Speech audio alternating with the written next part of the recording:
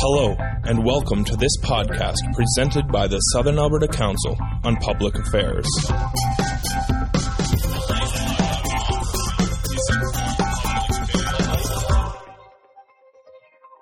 Welcome everyone back from their lunch. I just want to remind the audience that there is another upcoming session, and all of the sessions are listed on the SACPA's website at www.sacpa.ca. Next week, the topic and title is The Cost of Homelessness. What are you willing to pay? So Audrey Skoog will be the guest speaker, and again, it's here on Thursday. So there is a suggestion box in the lobby, so if there's any comments that you have or any hot topics that you would like SACPA to take a look at, please do fill out those comment suggestions.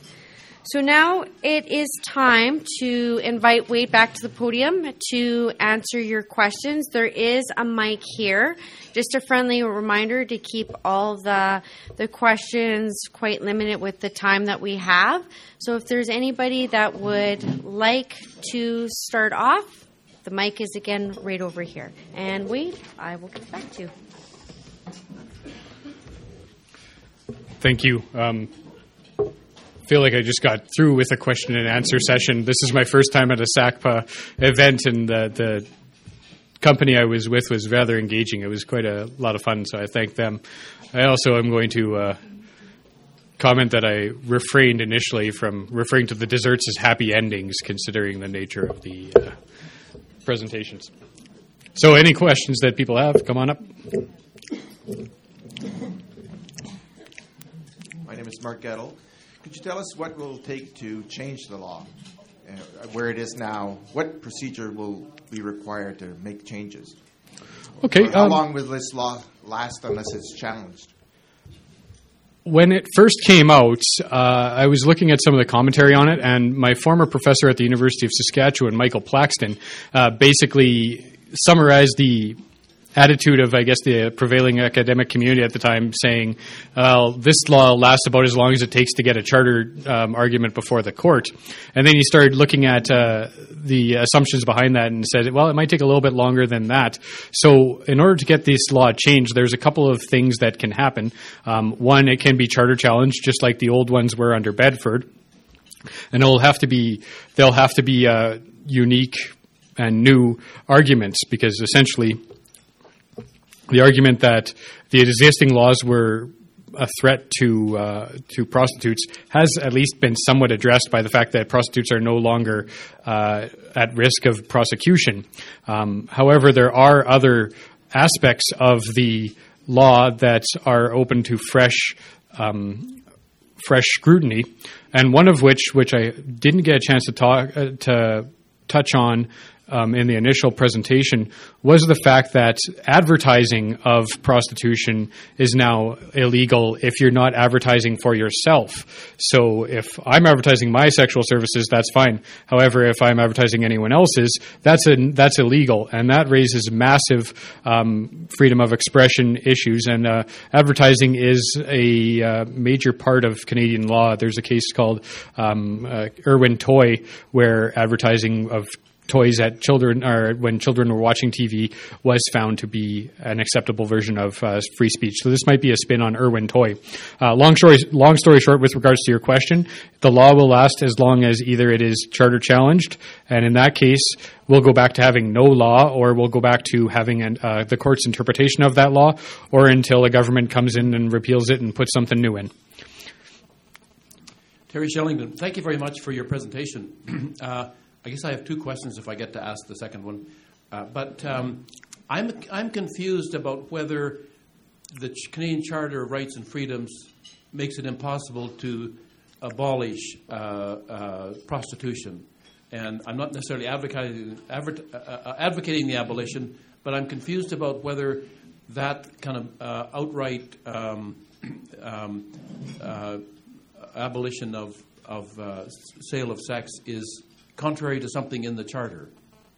Well, you can just join everyone with that. We don't know whether or not actual abolition of that activity is again allowed by the Charter. In the prostitution reference case, which is the first time that was kind of taken up, they just looked at prostitution as an acceptable activity. However, in concurring judgment, I believe it was just Justice Lemaire, as he was then, really looked at the Section 7 rights with regards to liberty, and he considered, well, how far does economic rights go when it comes to liberty? Do you have the freedom to choose to do any type of career for the sake of performing work? And Justice Lemaire, in that situation at least, said that there are ways to infringe that attitude. Now, his analysis on that wasn't picked up by either the majority or the dissent.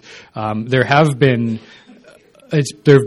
certain recognitions of economic rights in the Charter. I'm thinking of perhaps the case of Chiuli, which has a qualified right to health care, or at least expands on that topic. But the actual right to choose what you practice is still an undecided decision, and I think it's one that will eventually come at the heart of this when this does eventually go before the court.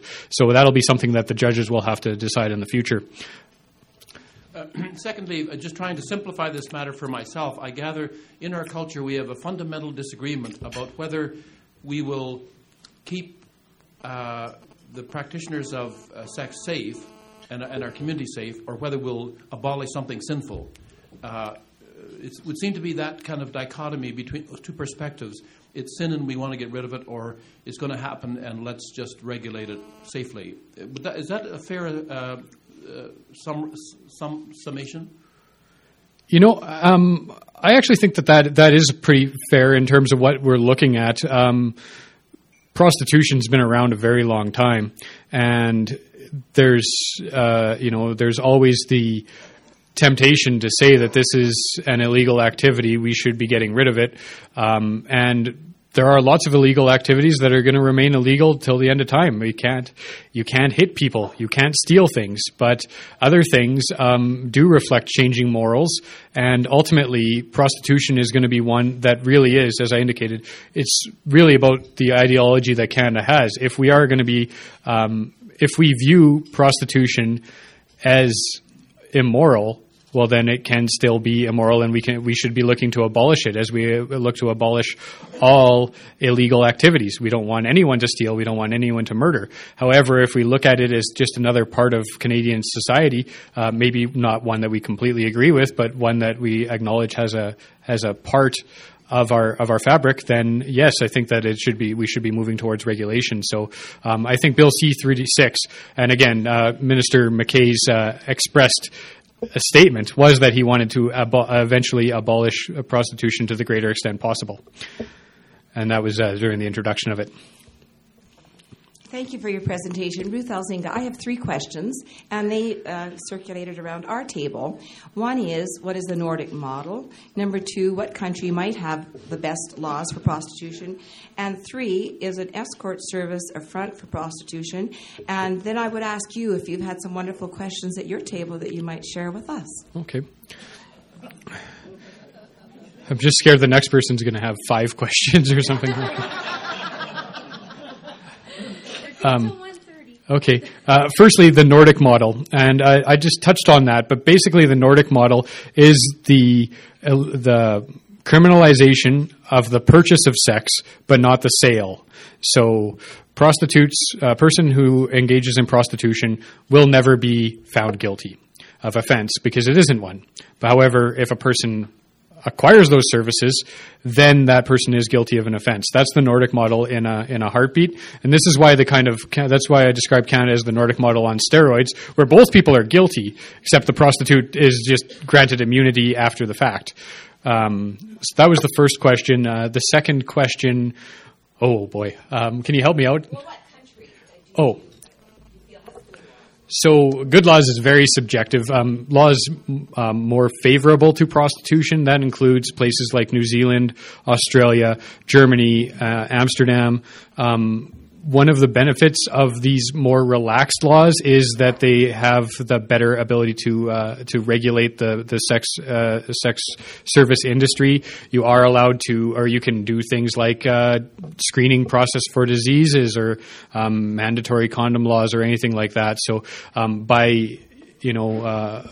Justice Brandeis said that sunlight's the best disinfectant. By essentially taking it out from the shadows and having it subject to some scrutiny, you're in a much better position to regulate it, making it safer not only for the sex workers but also for all those who are involved in that as well. And that's where we're at with this. Now, I forgot one of your questions, but I do want to go and just touch on the topics that we've had at our table, because one of the things that I just kind of throw out as another comment is this living off the avails of prostitution one and how broad it can actually be. They asked me if myself as a defense lawyer could be charged with living off the avails of prostitution, and to which I had to say, yeah, it's definitely a possibility. You can actually go one step further than that. And, if you're at a convenience store and a prostitute comes in and buys a bag of chips, that is technically living wholly or in part off the avails of prostitution. And I'm just going to make a brief comment here. I'm fairly certain that sort of thing will never see the light of day in an actual courtroom. Our judges and our prosecutors have much more sense than to address that sort of situation. But it's a big country, and maybe somewhere down the road we'll have a situation that is somewhat more questionable about that. Now, I know everyone hates slippery slope arguments, but there is actually another one that is part of these new legislations where the actual definition of sexual work isn't in the criminal code anywhere. So when we think of prostitution, we think of direct type of straightforward sex. But it can really be extended to a lot of other things that perhaps the legislation wasn't intending to grasp. This goes to burlesque shows or strip clubs or any sort of, again, kind of seedy behavior. But just the fact that if I'm paying someone for sexual work, that is technically a transaction under the code and can be subject to prosecution.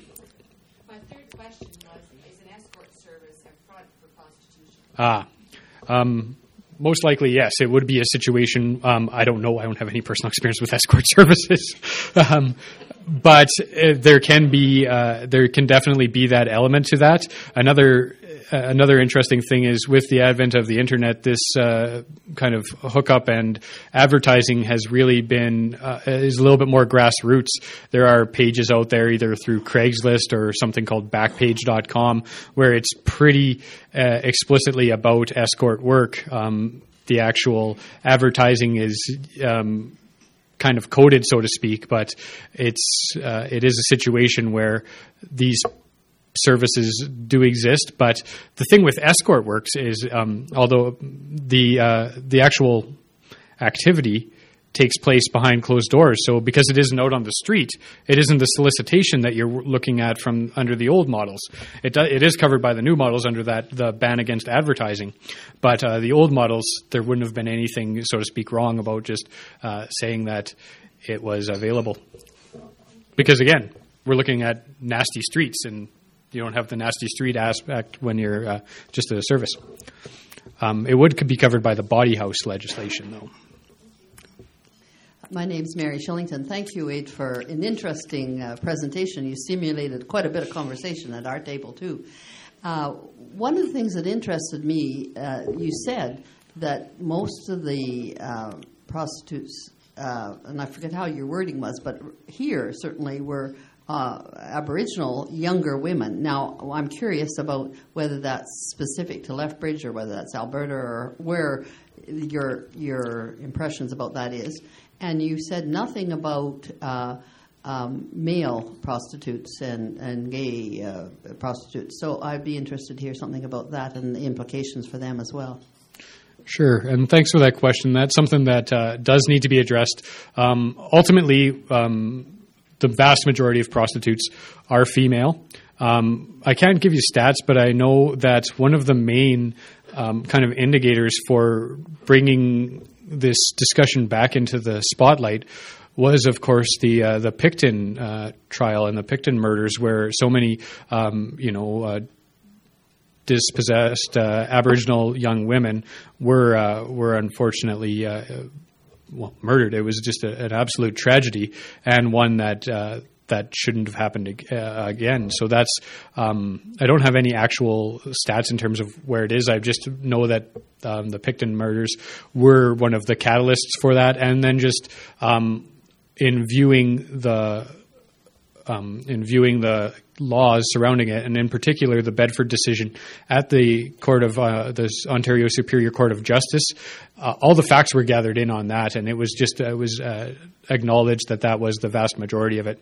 Now, it's by no means a sure thing that by no means it's merely Aboriginal people, but it's a sad factor that is an unfortunate part is most of them are younger, and most of them, or at least disproportionately, Aboriginal. With regards to same-sex prostitution, it is also an issue. Again, it should be theoretically covered by the same legislation. So it's not. I guess the wording itself is gender neutral and should technically be applied the same way, where those people, the person selling, is granted immunity, but not the person purchasing.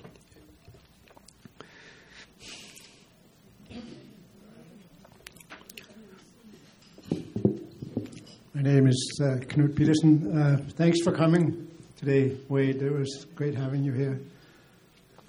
Is there any way that politicians can be deemed prostitutes? No, that was just this. Well, again, we don't know what the definition of sexual services is, so... No, I meant generally speaking, but do you see social media overriding this problem of Johns and stuff like that in the future? I mean, everything happens on cell phones, and except the actual act, I guess. Do you see that playing into this situation? Well, absolutely. It would be a situation where just because the internet really makes everything more grassroots, it allows everyone who has access to a computer to post content on the internet. It essentially allows everyone to make all their information more aware. So even if you're just telling a story about something that might be a little bit intimate or a little bit embarrassing, you may have put yourself at risk for one of the new legislations, either by describing an act that, unbeknownst to you, was illegal, or alternatively, if you have a Facebook page where you're describing yourself as being able to do anything for dinner at Red Lobster, whatever anything is contrived as kid, and I mean, it's a little bit facetious to look at that, but social media really does affect it in the sense that everyone now has access to advertising and all sorts of sets of eyes, but at the same time, the actual communication is communication. If it's done via cell phone, if it's done through the window of a car, it's going to be the same. It's just if you're doing it through text, you've got a message of that'll be easy enough to bring before the court. Mark Gettle again. I'm just wondering, are there any statistics available on how many convictions there have been since this law has been enacted? Have bawdy houses been closed down, escort services, massage parlors? What's happened since this new law has come to be? I don't have any statistics for you. I can tell you that the Premier of Ontario, Kathleen Wynne, has indicated that she will ask her Attorney General to actually question the constitutionality of it. Now, I've been reading a little bit about that, and it seems like there's a little bit of a political benefit to Premier Wynne kind of thumbing her nose at Prime Minister Harper. It seems that she gets some credence as being the Premier who stands up to Harper, or that sort of thing. So, in terms of how much of it is just games and how much is just looking at it from an objective lens, that remains to be seen. However, that is one fallout of the law, is that at least in Ontario, they're even questioning whether they can start it up from the get-go. The other one is that there's a magazine in Ontario called Now Magazine, and that has openly stated that it's going to flaunt, so to speak, the prohibition on advertising of sexual services. So as of now, there hasn't been a charge to them, so it may be that this is, again, kind of more a question for ideologies than a question for the courts. Gary Stauffer here. I have two questions.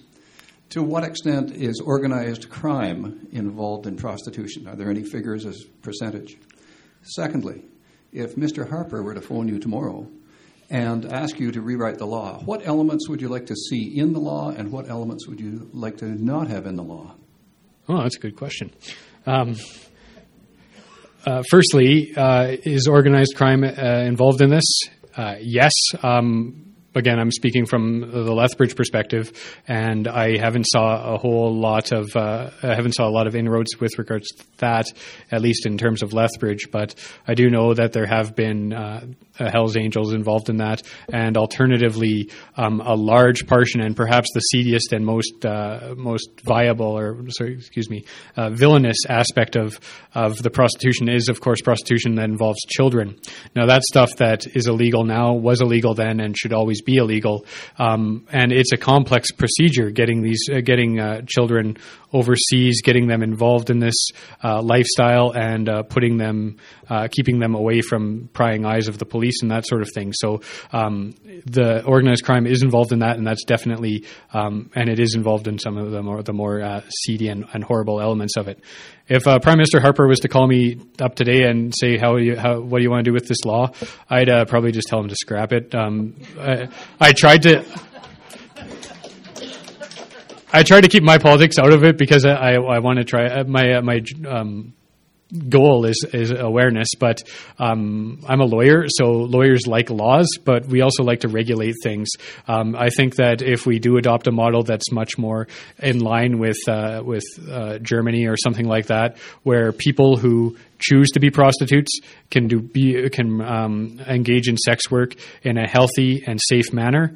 And the other thing I tell them to do is take the money and put it towards helping those who are looking to transcend out of it, getting themselves in a position where if they're in prostitution because they're supporting a habit, or if they're in prostitution because they're in a very, very bad relationship, have a situation where that will be able to have them escape it.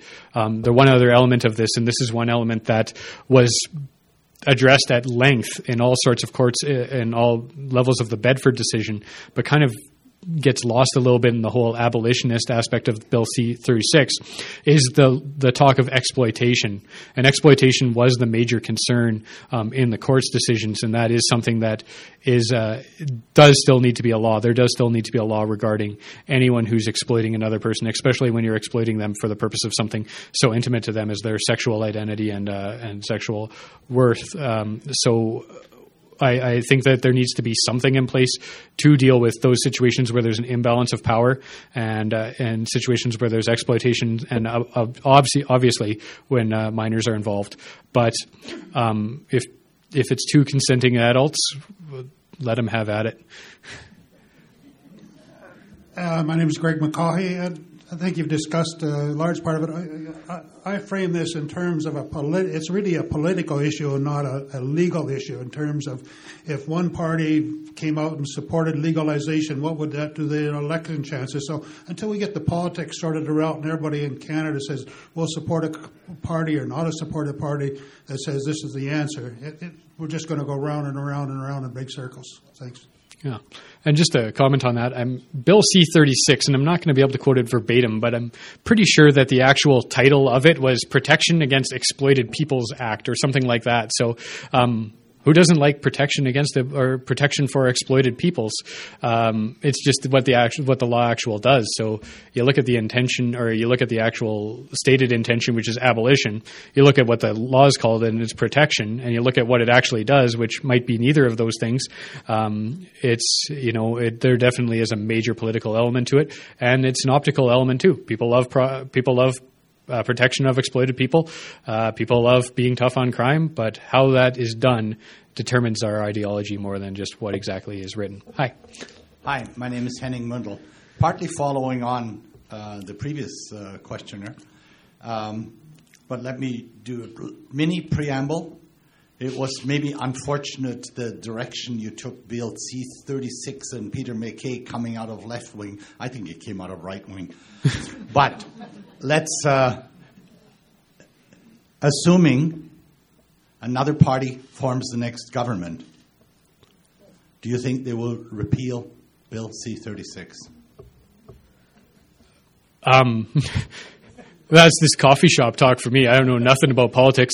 What I've saw is, Justin Trudeau, should he be formed government, has indicated that his focus is on legislation, have at least been with regards to legalization of marijuana, so more so than anything to deal with Bill C-36. I think that's a little bit more of a palatable issue than of course, dealing with people who are kind of already on the margins of society. I don't know a whole lot of prostitutes that vote, but I'm sure there's a lot of people who indulge in smoking pot recreationally. I think that's a better issue for him to go about. All I can say, based on that extrapolation, is if he's going to be more liberal with one aspect of the law, he may be more liberal with another. And if it's the conservative government that brought in those laws, if another government brings in those laws, they may, or if another government forms power, they probably won't. And I think that I'd have to take a look again, but I'm fairly certain both NDP and Liberals voted against the law. But I do note that in the Hansard and in the discussion, there was a lot of attention drawn to the fact that these laws may not make the situation any better for those who are most at risk. So it was debated in Parliament, and other people did comment anything other than this is a good law. It's coffee shop talk, though. I mean, you've got a better crystal ball than I do with regards to that, because you've got more experience, I can tell. I have one question. So at our table, we were talking about how in Europe that there seems to be another total social view with sexuality. So a person, individual rights to obtain sexual services for their whole well-being. Now, with the creation of this legislation or whatever, or in these legislation, is there like a medical or a person's right viewed with this? Because if they were able to obtain sexual services as their whole being, then who would be providing that? Was there any discussion with that?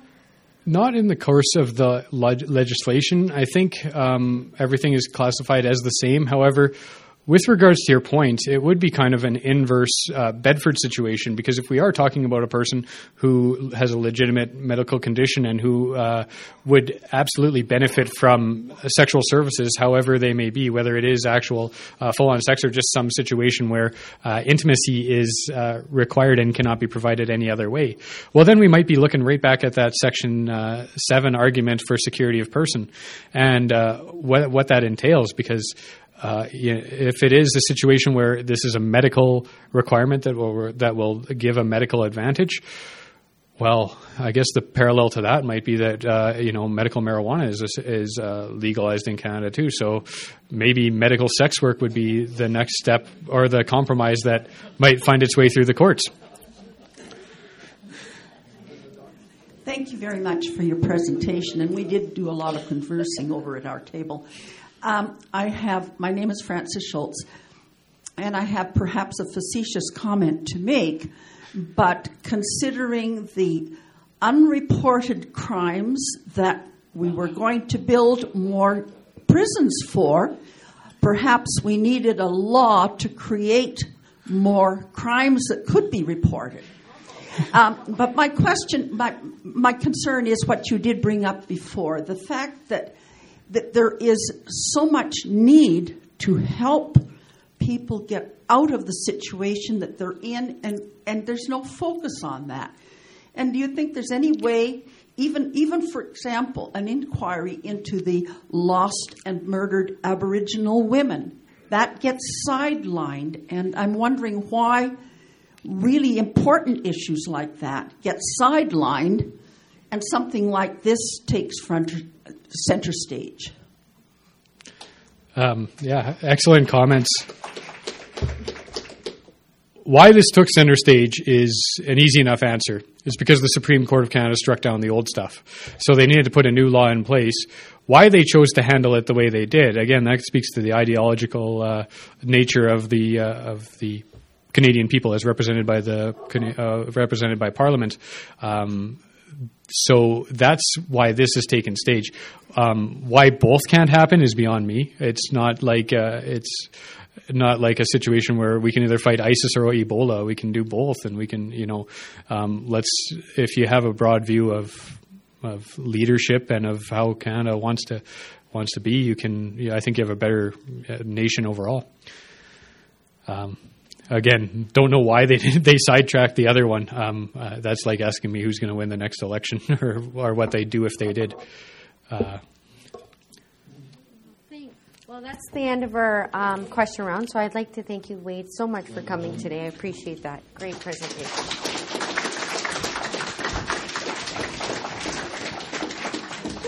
And just a friendly reminder that